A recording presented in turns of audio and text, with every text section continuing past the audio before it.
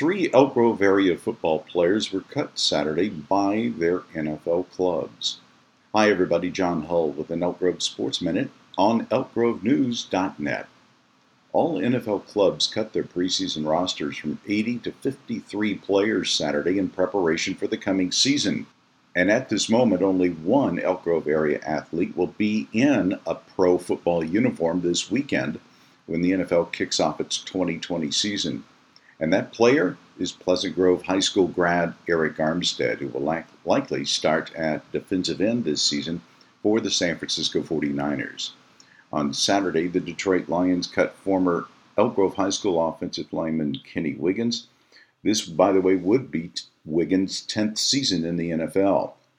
Also cut Cole Hicatuni from Pleasant Grove High School by the Cowboys and Lamar Jackson from Franklin High School by the Jets.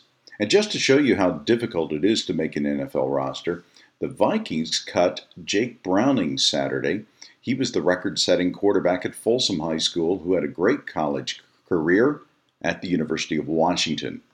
Now, one thing that may save some or all of these players' hunt for a pro football career is that this season the NFL teams are expanding their practice squads from 10 to 16 players. And there is no limit on the amount of experience practice squad members can have. Also, most clubs may as early as Sunday find someone on the waiver wire that they really like, sign them, and then release somebody else from their active roster. Thus, over the next couple of days, we'll be watching the NFL's transaction pages. One more note, former Grant High School running back Devontae Booker, who played the past 2 seasons with Denver, has made the roster of the Las Vegas Raiders at running back. Is anyone used to calling the Raiders Las Vegas yet? Follow me on Twitter at John Hull EG.